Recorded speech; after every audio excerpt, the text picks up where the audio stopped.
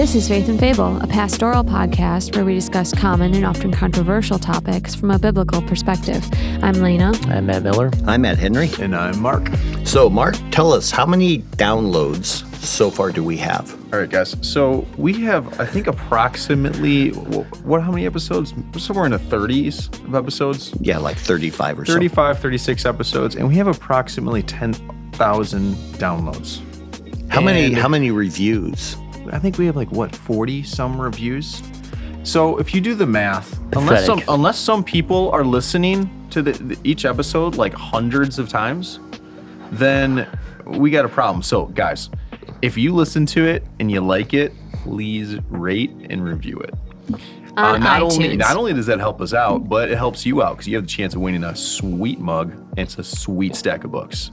Yeah, so, we're trying to reward you. Yeah. Yeah. So we're not even just asking you to do something for us, but we're doing something for you too. So please rate and review. And at the same time, go on the Facebook and we're going to share this episode link. You just go ahead, share it.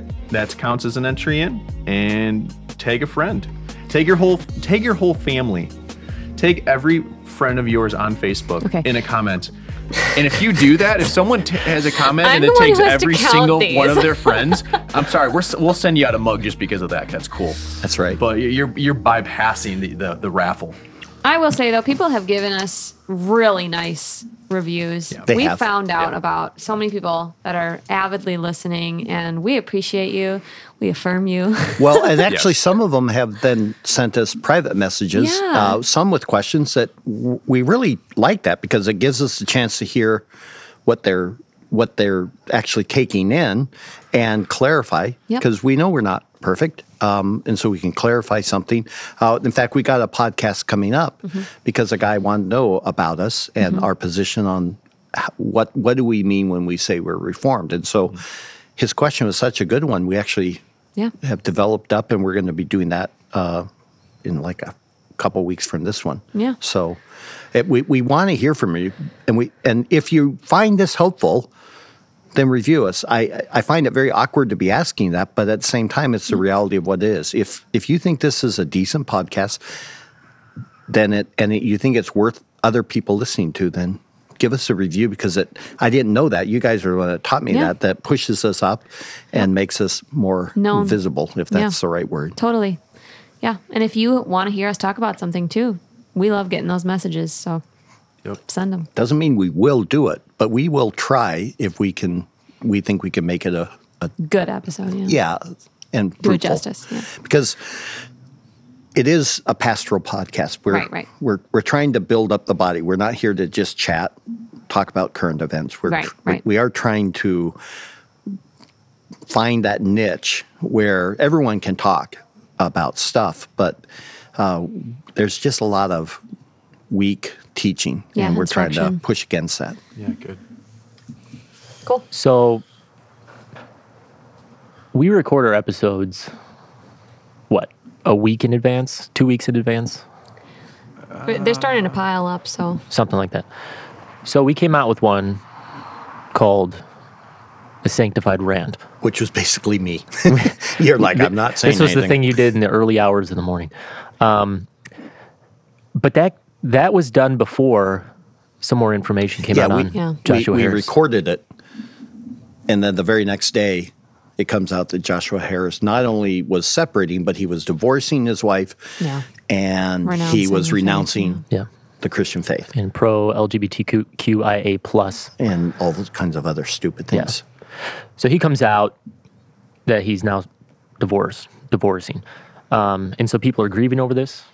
Some people are laughing over this. Some people are confused by this. Yeah.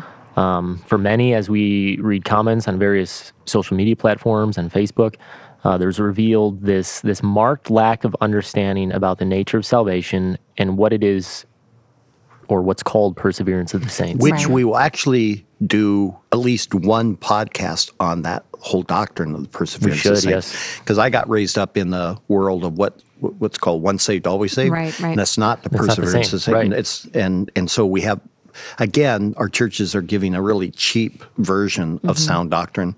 And so it lulls people who have no right to be calling themselves a Christian. they're saying, well, once saved, always saved. Yeah. And I'm like, yeah, but that presumes you're saved. In the first place, yeah. Which is why we're going to do this podcast. Right. So in light of a lot of stuff that we're reading, we've seen some say, well, he was just never saved, which is technically correct. Yeah. If he apostatizes, then biblically he was never truly saved. Correct. Yeah. But a statement like that misses the point. Right. Others will say, well, I'll just pray for him that he repents from his apostasy. Again, that sounds good, but that lacks an understanding of the nature of apostasy. Yeah. In fact, when we taught on apostasy, because we had a member apostatize, and it really rocked our church. Yeah. And so I realized, I'm going to teach on this, and we went through it. And one of the questions was, well, shouldn't we be praying for him? And I said, if you want to pray for him, you can, but I'm not. And it shocked a lot of people. I said, the Bible doesn't tell us to pray for their repentance, because the Bible actually says that when you apostatize, there is no room. Coming back. There's no coming back. You're done. Right. And this gets into why we need to do the perseverance of the saints, because people just don't get it, and they don't understand how serious this is. And I warn people all the time that, because when they start getting into sin, they start to say, well, maybe I'm just not a Christian. And I'm like, you don't want to be too quick to be talking about apostatizing.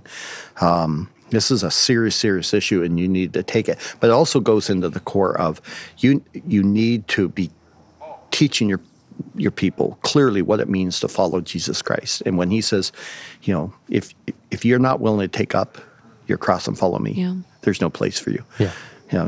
Christ was brutal. Yeah. So, and then others will say that, what Joshua Harris has done is merely a rejection of a type of Christianity, but that ultimately in some way he's going to be fine, which says, of course, that the Christian faith is vague and doesn't really mean much. Right. It's just his form of Christianity no longer is right, and he doesn't know where it fits, and so he's just going to take another he's on a quest, but he's okay. He's searching, he's figuring things out. But again, the Bible will not tolerate that. Right. So in light of that, this got us thinking on the topic of how can you know that you have eternal life, right? How can you have assurance, in other words, that your faith is indeed genuine and true? And ultimately, we're going to pull this from the 2 Corinthians 13 passage. But actually, we're going to take it out of the 1 John passage, but we're going to illustrate with the 1 Corinthians passage. True. Or 2. True. Thanks for fact checking. Sorry, Ben. Shut up. But yeah, so Paul says in 2 Corinthians, though, test yourself to see if you're in the faith. And so it's this examination. He says, examine yourselves. Or do you not recognize this about yourselves, that Jesus Christ is in you, unless indeed you fail the test?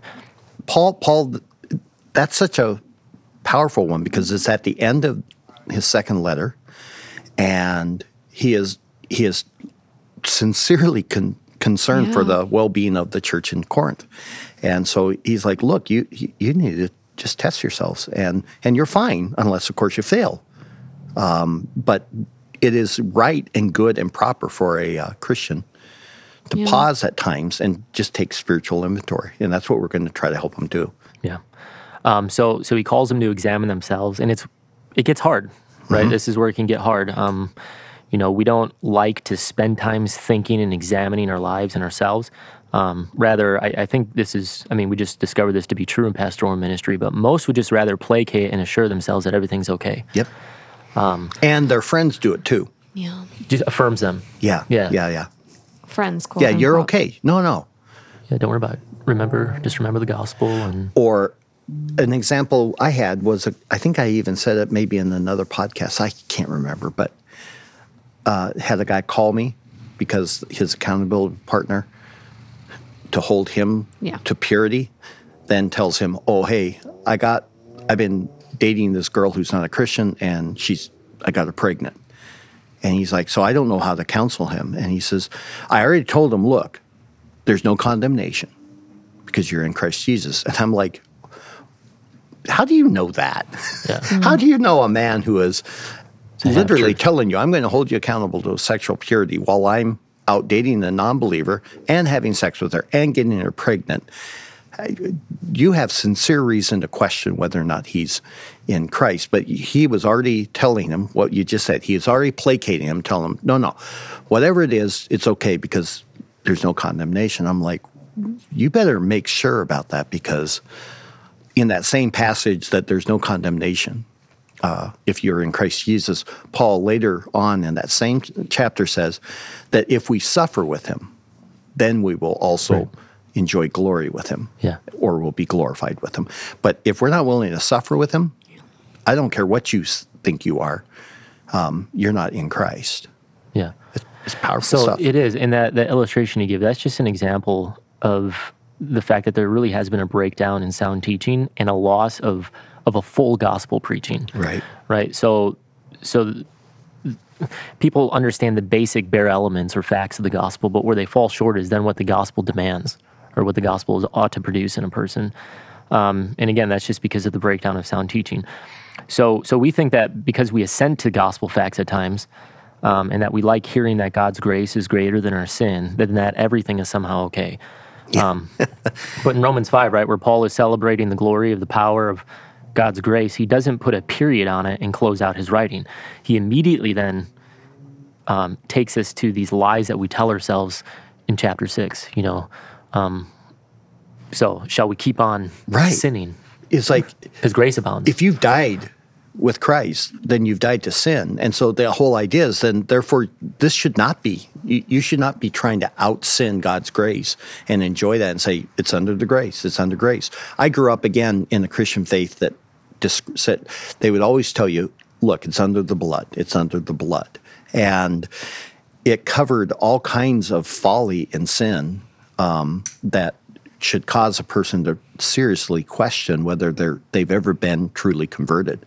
But because we cheapen it, and we only talk about the fact that God's grace abounds over our sin, that we don't go into chapter 6 where he then says, however, knowing how you guys think, you're going to say, oh, then we should sin all the more so that God's grace will abound. And he's like, Ume genita. By no means. Yep. Yeah. So, in this 2 Corinthians 13 passage, Paul says, test yourself to see if you are in the faith and examine yourselves. What's important to understand about that is that Paul there isn't asking the people if they believe or if they have a personal faith when he says, test yourself to see if you're in the faith. Rather, the faith there, as we've talked about in other episodes, is actually a technical term that's very misunderstood today. And so when he says to test yourself to see if you're in their faith, he's first asking if they have a sound doctrine, right? Because the faith is that body of truth, that body of knowledge that's been once for all given to the saints, as Jude would say. And then second, and this is the critical part, but are they abiding in that sound doctrine with their lives? And that's the point. The Bible just doesn't care much about your private faith, what you say you believe, or how you believe, or how you feel. Because usually what we think about when we're talking about our faith, it's like, I just really feel close to God. And it's like, your lifestyle says you're not close to God, so I don't care how you feel. The question is, are you in an abiding state with the faith, which is that body of doctrine and truth? Does your life and soul and delight conform to it? Simple as that.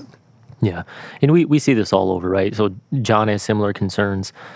Even in the Gospels, the epistles, all the writers of the epistles share this concern. I don't think there's a single book in the New Testament that does not, at some point, throw in the if. Yeah. The if you have tasted of the kindness of the Lord. Mm-hmm. If this is true. There is that question, a sincere question of, is this true of you? Because if it's not, I would tell people, just as they're reading their New Testament, just pay attention. You're going to always come to that if statement in some way. Yeah. Yeah. And one of the greatest writers who likes these if statements is John. Yeah. Right? Especially in his first epistle. So we have 11 questions that we can ask ourselves to help us see or understand or examine ourselves to see if we're in the faith. And so... Well, read 1 John 5. 1 John 5:13. Oh, yeah. These things I have written to you who believe in the name of the Son of God, in order that you may know that you have eternal life. So he's saying, you say you believe in the name of the Son of God. So now I'm giving you these things that I just wrote so that you what? Might know. Yeah. Yeah, they might have confidence. Yeah. So we have from 1 John 11 tests, and we're just going to walk through those. Yep. Some of these repeat. They have overlap, right? Yeah, which drives home how serious it is in his mind about these things. Yeah. But, So test number 1. okay, so the very first test that you would ask is in 1 John 1, 5 through 6. Lena, do you want to read that one? This is the message we have heard from him and announced to you, that God is light, and in him there is no darkness at all. If we say that we have fellowship with him and yet walk in the darkness, we lie and do not practice the truth. So the apostle of love is blunt, right? Yeah. So the very first test is do you have a lifestyle living under ungodly worldviews? Are you walking in darkness there? It's not just sin, but it's literally that you are abiding in the ungodly worldview, world system, the system that's under the power of Satan in sin. This is why we get into stupid things, people think, like Game of Thrones. Yeah. And why are you watching things of just blatant sexual immorality and calling that good, right, or, hey, I can deal with it? It's like it's a you're subplot, missing the point. Yeah. The point is it belongs to this world in the fullest sense. This is what the wrath of God is coming upon. And you're walking in that, then you're lying to yourself. You are, if you're going to sit there and cling desperately to, it's okay, John would say, no, you're walking in the darkness and you're lying to yourself if you don't practice the truth. Yeah. So right off the top, he says, what's the worldview you live and order your life by? Yeah, and notice he says, if we say. So this is just what a person is professing, and yet he just doesn't care about that. I mean, you can almost hear the sarcasm. If we say we have fellowship with him, but we walk in darkness. So talk is cheap. He's interested, yeah, exactly. He's interested in what do you do? And so you have the parallel. If we say, then he says, well, then you lie. But if we walk in darkness, the parallel is we do not practice this truth. Yeah. So truth is something to be practiced and done. And you get the sense that John has heard it all. Yeah. You know, he's like, more and more people are coming in and saying, no, I'm in. Yeah. And I look in the church in America and I just say, you know, we need to preach this because we have churches filled with men and women who think they're going to heaven. Their pastors telling them they're cool, everything's fine, and yet they walk in darkness and they don't even know it because nobody will actually preach a biblical worldview born out of the scripture or the faith. Well, the church is so desperately trying to look like the world outside, too. Oh, my goodness. Yeah. Mm-hmm. So, second test. Yeah. Mark, you want to read this? Yeah. 1 John 2, 8 through 10. Yep, I got that. On the other hand, I am writing a new commandment to you, which is true in him and in you, because the darkness is passing away and the true light is already shining. The one who says he is in the light and yet hates his brother is in the darkness until now. The one who loves his brother abides in the light, and there is no cause for stumbling in him. Yeah, so this one, it's pretty clear that it's a heart of bitterness toward the brethren. And this is just a drum that he just beats all throughout this book. Yeah. That love for God is seen always in love for the brethren. And he talks also in absolutes.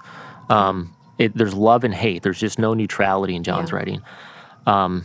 And so the key one here is the one who says, again, here's a person who's talking, that he is in the light and yet hates his brother, which is John's way of saying you don't have love for the brethren.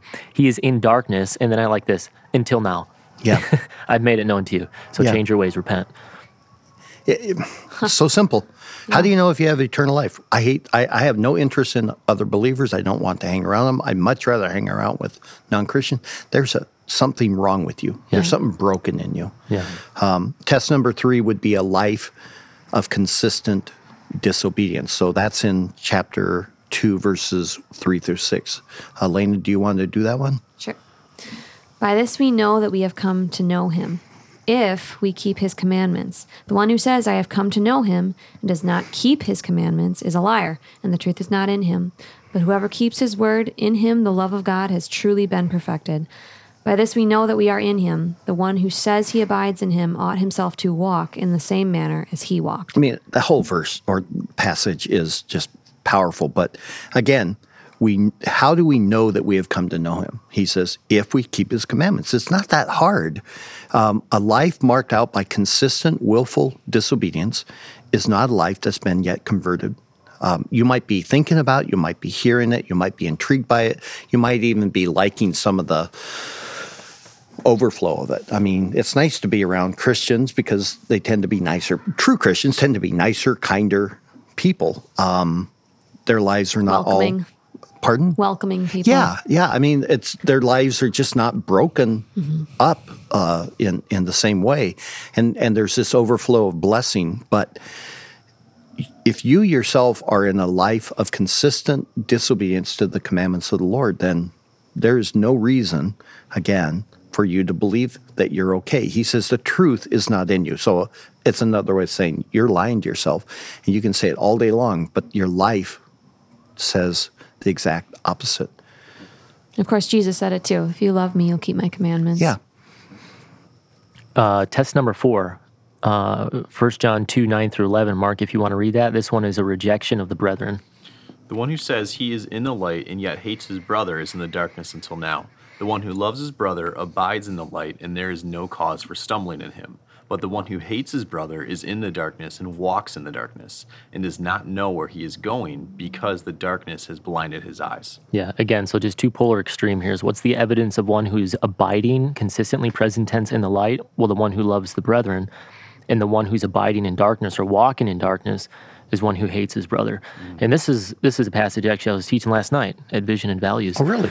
With just, for us, what does membership mean? Well, it means not to hold the church at arm's length. Yeah. The biblical authors have no concept or category in their mind for a true Christian who refuses to be part of a local church in which you're actively working out this love for the brethren and showing them the love that Christ has shown you. And so, in functionally, to not be part of a local church or involved with a local body is a rejection of the brethren, and I think should cause serious concern for yourself as to whether or not you're truly in Christ. Well, we even have that in our membership covenant, that unless providentially hindered, Very you will important be term. present Right. with the brethren on when we gather for worship. And that the key thing is providentially hindered. You're sick, you're on your way, your car breaks down, things like this happen. But when you wake up and you feel a little tired, or you chose to stay up until 3 a.m. on Saturday watching Netflix because Stranger Things Part 3 is on, or whatever stupid thing's taking place, that is not being providentially hindered. That's just being a fool. And when you're making those kinds of consistent decisions, you should fear, and the church should be dealing with you. So we've got people like that we know of who watch us, our sermons via live stream, and it drives us crazy. It's like you have no will. You're not willing to wake up and journey just a few miles or blocks even to come and gather together to worship, because for you it's all about just watching a sermon. Somehow I heard a sermon, so I've done my thing. It's like, yeah, but you have no love for the brethren. There's no way you can say it. And I think it would be worth people's time to really think about, what does it mean to hate his brother? Maybe we can do a specific podcast on really irritating people. Sure. Yeah. Then the next one is test 5. A simple question. Are you a lover of the world? So this is a well-known passage. Mark, you want to go for that one? Yeah. 1 John 2, 15 through 17. Do not love the world, nor the things in the world. If anyone loves the world, the love of the Father is not in him. For all that is in the world, the lust of the flesh, and the lust of the eyes, and the boastful pride of life, is not from the Father, but is from the world. The world is passing away, and also its lusts. But the one who does the will of God lives forever. So he gets into right at the end, doing the will of God would be the same thing as keeping his commandments, a life in comporting itself faithfully to the will of God. And so he says the opposite of that is loving the world. And again, people say, well, what's that mean? Anything that belongs to this fallen realm. And again, you want to know, go to Colossians 3 and just read what Paul says. And he describes these are the things for which the wrath of God is coming. Right. If you don't believe me on that one, go to 1 Corinthians 6. He says, don't be deceived, for the one who does these things shall not inherit the kingdom of God. If you still don't believe me, go on over to James chapter 4, where he rips into them and says, you adulteresses. Yeah. Friendship with the world is enmity with God. There's no salvation there. if you still don't believe me, go to Romans 1 and look at the things that he says, I've given these people over these sins because they have rejected me as their God and creator. I mean, the Bible is replete with examples of what it looks like for this world. You don't have to say, well, I don't know. Is this life conforming itself to the way of God or to the world system? I mean, in other words, do your non-Christian friends at some point become annoyed with you, not because you're a cage Calvinist, but because you are genuinely a godly man or woman? And there's just things you don't do anymore. You can't. You won't watch those things. You won't say these things. You won't, act in this manner anymore. These things are starting to go away. And it's one of the things we watch over and over again when we see people come to faith is the ache they have because people they love or had good relationships, give them time and they just start to break off because you don't have a fellowship with darkness. Yeah. So are you a lover of the world? Then you're not in Christ. Yeah. Test number 6, a turning from the fullness of the Godhead. Mark, do you want to do 1 John 2:21 through 25? Yeah, sure thing. I have not written to you because you do not know the truth, but because you do know it, and because no lie is of the truth. Who is the liar but the one who denies that Jesus is the Christ?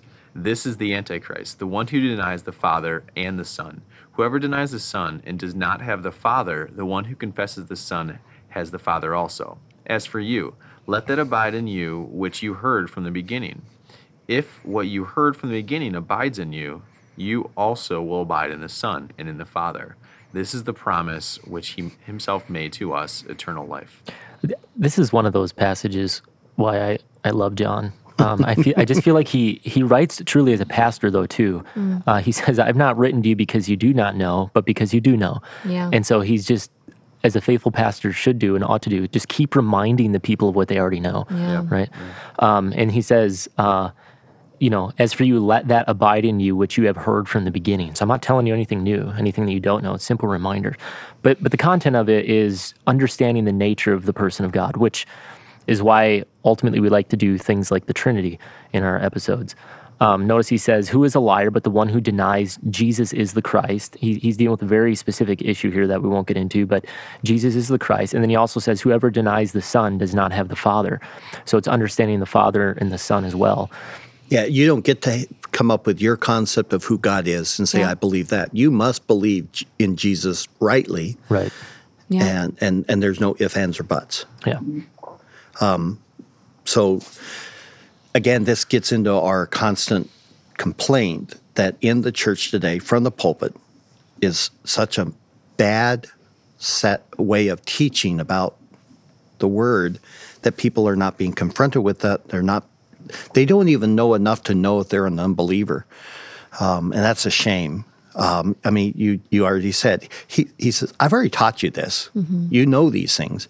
And so I'm reminding you of them. They've got to know it. And then test number 7 is there a lifestyle of sin versus righteousness? Lena? No one who is born of God practices sin because his seed abides in him, and he cannot sin because he is born of God. By this the children of God and the children of the devil are obvious. Anyone who does not practice righteousness is not of God, nor the one who does not love his brother. So, and he throws in right at the end, and if you don't love your brother. But that's in 1 John 3, 9 and 10. He's like, it's the idea of a practice. We won't get into the whole construct of it, but it's if you're born of God, you're not in a lifestyle of practicing sin. It's not what you do anymore. It's not that you don't sin, because he's already made that clear at the very beginning that if you sin, we have an advocate. But we ought not to be sinning.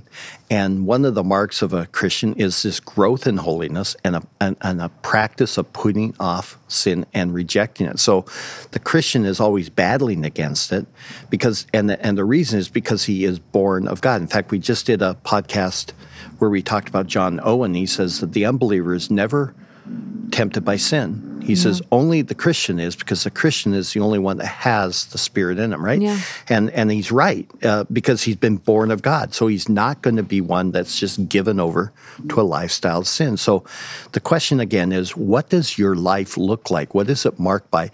And don't lie to yourself and say what you put on in a public setting, because the reality is, what's your marriage like? What's your parenting like? What's your spending like? What's your private thought life? What is it, a life that's pursuing and growing in righteousness, or is it just wandering around from one sin to another and then lying to yourself about everything's okay because I'm in Christ somehow? Yeah. Yeah. Test number 8, a lack of care or palpable care and concern for other believers. 1 John 3:14 through 19. Mark, if you want to read that. Yep. We know that we have passed out of death into life because we love the brethren. He who does not love abides in death. Everyone who hates his brother is a murderer, and you know that no murderer has eternal life abiding in him. We know love by this, that he laid down his life for us, and we ought to lay down our lives for the brethren. But whoever has the world's goods and sees his brother in need and closes his heart against him, how does the love of God abide in him? Little children, let us not love with word or with tongue, but in deed and truth. We will know by this that we are of the truth, and will assure our heart before him. Yeah, so John is writing. I mean, one of the main reasons he's writing is to give these people confidence or assurance of salvation. I write to you so that you may know that you have life. And so the constant word that he keeps repeating in this passage, at least, is know. He says, we know that we have passed from death into life. How? Because we love the brethren. And so in John's mind, you ought not to have assurance of salvation if you're not in the active, consistent state of loving the brethren. But you can, on the other hand, have assurance and know that you've passed from death into life. How? Because you're loving the brethren. And then he goes on to say, and why is that the case? Well, because everyone who hates his brother, in other words, not loving them, is a murderer. So now he brings it to the heart. And amps that up just as Jesus would do. But then he gives in very practical ways, what does love then look like? Whoever has the world's goods and sees his brother in need and then closes his heart against him, how does the love of God abide in him? And so love produces something tangible. And so for him, it's not sufficient to just profess something with word or tongue, but as he says, it has to be done in deed. And then you will assure your heart before him. You have that confidence or assurance. And again, here then you're seeing also a connection with your finances, your wealth, your this idea that when you are claiming Christ and you see a brother or sister in Christ who has a genuine need, not their phone broke, so they need a new smartphone, but a genuine need, and you're like, you know what, I'm just not going to do it. Then don't say you love them. Right. I mean, and it's not hard. And we see this again over and over again. What does your giving reflect a heart of generosity and a care for the needs of others? And people will push back and say, well, yeah, but what if the giving is just being spent on other things? We can get into that on another podcast again, but don't let that kind of rationale close your heart to the needs of your brother. And then I can even take another step and say, look at Joshua Harris. The man is not just saying, hey, the Christianity is, I understood it, I no longer hold to that anymore. He is literally withdrawing from the church, which is the essence of hating your brother. And the focus is on the brethren. It's not, if you social have justice. Yeah, exactly. If you have all these ample goods, let's just help the world. Sure. I mean, it's not like that would be an evil thing, but the focus here is on the brethren. And Jesus says, this is how they'll know that you are mine, by your love for one another. Right. And so it's always the focus on the local church. So you can give all your money away to whatever you want, but if you're not, in the first instance, doing it out of a heart to serve the brothers and sisters in Christ, then John would just ask, how does the love of God abide in you? Right. So that was what? That was a lack of care and concern for the believers. Then test 9 is a rejection of apostolic teaching. That's 1 John 4, 5 through 6. Lena? They are from the world. Therefore they speak as from the world, and the world listens to them. We are from God. He who knows God listens to us. He who is not from God does not listen to us. By this we know the spirit of truth and the spirit of error. So he's actually appealing, look, I'm an apostle. I am from God. And when I'm writing or I'm speaking as an apostle, I'm speaking from God, and you will listen to me if you belong to God. It's not hard, versus the others who are of the world. And so, shock of all shocks, everyone loves TED Talks. Why do they love TED Talks? Well, because they belong to the world, and we think, we need to conform ourselves in some way. We need to bring in all this worldly idea. And it's like, you're missing the point. If they're born of God, they're going to want to hear the words of God. And so preaching and trying to say, well, we need to get less preaching, less time, less doctrine, less truth, and somehow that will help everyone. It doesn't help them. I've never met a genuine believer who does not want to know more of the Word of God. And so anytime you see people starting to reject the apostolic teaching, like we heard a guy talking about complementarianism, and he said, you heard it, he said something along the lines of, look, this is what Paul taught about the role of women in teaching. Oh, yeah. Right? And then he said something along the lines of, he's like, and I don't really agree with Paul here on this. Yeah, I think he got it wrong. Yeah, he's like, we've made a lot of progress in terms of, issues with women and those kinds of things. So I think he's got it wrong here. I don't agree quite with him. So at that he's point, a peer or something. See, I actually become afraid for him, and more so, I become afraid for the people under his teaching. Yeah. It's like when you're now looking at a pastor. It's not hard to see what the text says. You just don't like it. Mm-hmm. And John would say, Paul's an apostle, and you should listen to him. And you're like, yeah, I think you got it wrong. There's actually, John would be saying, are you even in the faith? That's brutal. I mean, think about the number of forums we belong to on Facebook where more nonsense and folly is spewed out, where they just don't like what the word says. So I don't think that's what it means. It's like, come on, guys, it's not that hard. Cultural, Yep. Yeah. And the social justice is another one of those things that's becoming a hot button. Well, we got to do one, or at least probably several podcasts on that one. Yeah, sooner than later. Test number 10. This is similar to one we've already said, so it won't require a lot of comment. But just listen as Mark reads. It's a lack of abiding in a love for God and a love for the brethren. So again, the point though is that a love for God is one and the same with a love for the brethren. All right, this is coming from 1 John 4:11-17. Beloved, if God so loved us, we also ought to love one another. No one has seen God at any time. If we love one another, God abides in us, and his love is perfected in us. By this we know that we abide in him, and he in us, because he has given us of his Spirit. We have seen and testify that the Father has sent the Son to be the Savior of the world. Whoever confesses that Jesus is the Son of God, God abides in him, and he in God. We have come to know and have believed the love which God has for us. God is love, and the one who abides in love abides in God, and God abides in him. By this, love is perfected with us, so that we may have confidence in the day of judgment, because as he is, so also are we in this world.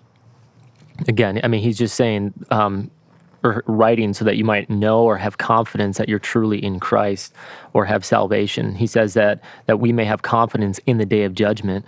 And what's the mark of that? Well, one who's in this consistent state always of loving the brethren. You're working out the reality of what God is. God is love. And so if you're one who is loving these people as God has loved these people, you ought to have great confidence that you're in the faith. And then 1 John 4:20-21, similar. All right. If someone says, I love God, and hates his brother, he is a liar. Getting brutal. For the one who does not love his brother, whom he has seen, cannot love God, who he has not seen. In this commandment we have heard from him, that the one who loves God should love his brother also. Yeah, again, what does it mean to love the head? Well, it's to love the body. Mm-hmm. And so loving, again, he's just so sarcastic. If someone says, I love God, and hates his brother, he's a liar. No two ways about it. And then the final test is a rejection of a true Christology that involves his lordship. So, Lena, read that one. 1 John 5, 1-15. Can't be. No. It's got to be 1-5. Okay. Whoever believes that Jesus is the Christ is born of God, and whoever loves the Father loves the child born of him. By this we know that we love the children of God, when we love God and observe his commandments. For this is the love of God, that we keep his commandments. And his commandments are not burdensome. For whatever is born of God overcomes the world, and this is the victory that has overcome the world, our faith. Who is the one who overcomes the world but he who believes that Jesus is the Son of God? Now, this one's so tight. I mean, he's talking about if we love the children of God, it's because we love God. And how do we know we love God? We observe his commandments. But the point that I want to make in it is we have to believe that Jesus truly is the Christ. He is the Messiah. He is the one that's born of God. And he's going to therefore also love all of his children, every other Christian. And all of this is the idea that we believe that Jesus is the Son of God. We have to have a right understanding of the person of Christ. And so it goes back to the simple aspect of who is Jesus Christ, what does he accomplish, and in relationship to the Father. So it gets into the Trinity, it gets into so much doctrine. But you have to understand that he is, in fact, the Lord, that he's not just a good guy or he's a savior, but he is my Lord, and therefore there's commandments, and he expects you to obey, and he calls you to obey. And then also it's interesting, he says, and his commandments are not burdensome. So you're not whining because you got to do these things. Yeah. It's a desire to know the will of your Father. It's a desire to know God and then conform yourself to him. Yeah. And you know what it's like now as a pastor there's those people that just, you feel like you're dragging them every step of the way. So they're doing it, but they're begrudging about it rather than, I don't know what to do. You know, it's interesting in the Gospels, whenever Jesus is asked a question to trip him up, he just rips a guy to shred. But a genuine question is always answered by him. And that's, you know, there's people who just don't know what to do and they want to know. Teach them. Don't be afraid to. And if they don't want to do it, then you should actually be more concerned with the fact that you're probably dealing with a non-Christian if that is the mark of their life. Yeah. So those are the 11 tests. Yeah. So just to kind of wrap this up, there in John's writing, there's a strong connection of right theology with right relationship between both God and man. In other words, your profession and your practice. We tend to separate these with great ease, especially in a consumeristic culture, but the Bible never does. It's the difference between separation versus a distinction. That there's not a true separation between a love for God and a love for the brethren, or those kinds of things, but there's a distinction there. But when we ask the question of whether or not we're abiding in the faith, this, we think, is a good place to begin. Are you daily walking in accordance to revealed truth? And are you persevering in that revealed truth? It is not enough to simply profess, but does your profession inform an abiding practice? And what I would suspect, to tie this all the way back to Josh Harris, because that's what drove all of this, is that if you were to go backwards and begin to look and examine, there was a breakdown somewhere where what he was saying from the pulpit and what he was saying in his books and everything else that was not being evidenced in his life. And you see it because his marriage is now fallen apart, and he's still saying all the right words. You know, we love each other, but we're not going to be married. And we want to love our amazing kids, but not in a biblical manner. There's this breakdown of what we claim and what we do. And now to take it back to the listener, this applies to you as well. The Christian life is not a joke, and it's not a quick little moment, a point in time where you just say, I've trusted in Jesus, and so now everything's cool. Yeah. It is a life then that he says daily, you're going to take up your cross, you're going to follow me. Or the Great Commission, that we're not just baptizing them in the name of the Father, Son, and the Spirit, but we are teaching them to obey, not some, most, or the ones we like, but all that has been commanded. It's that reality. So we would invite the listener, just spend this week thinking about, do I pass these tests? Is this the direction of my life, the trajectory? You're not going to see perfection. That's why you have the advocate. but is this the direction, the desire, and am I learning how to put it away? And is my church helping me? Is my pastor, the leadership guiding me in these things? And if they're not, and you're trying to do this all by yourself, then you need to go find a sound church that will come alongside you and aid you in what it looks like to pursue Christ.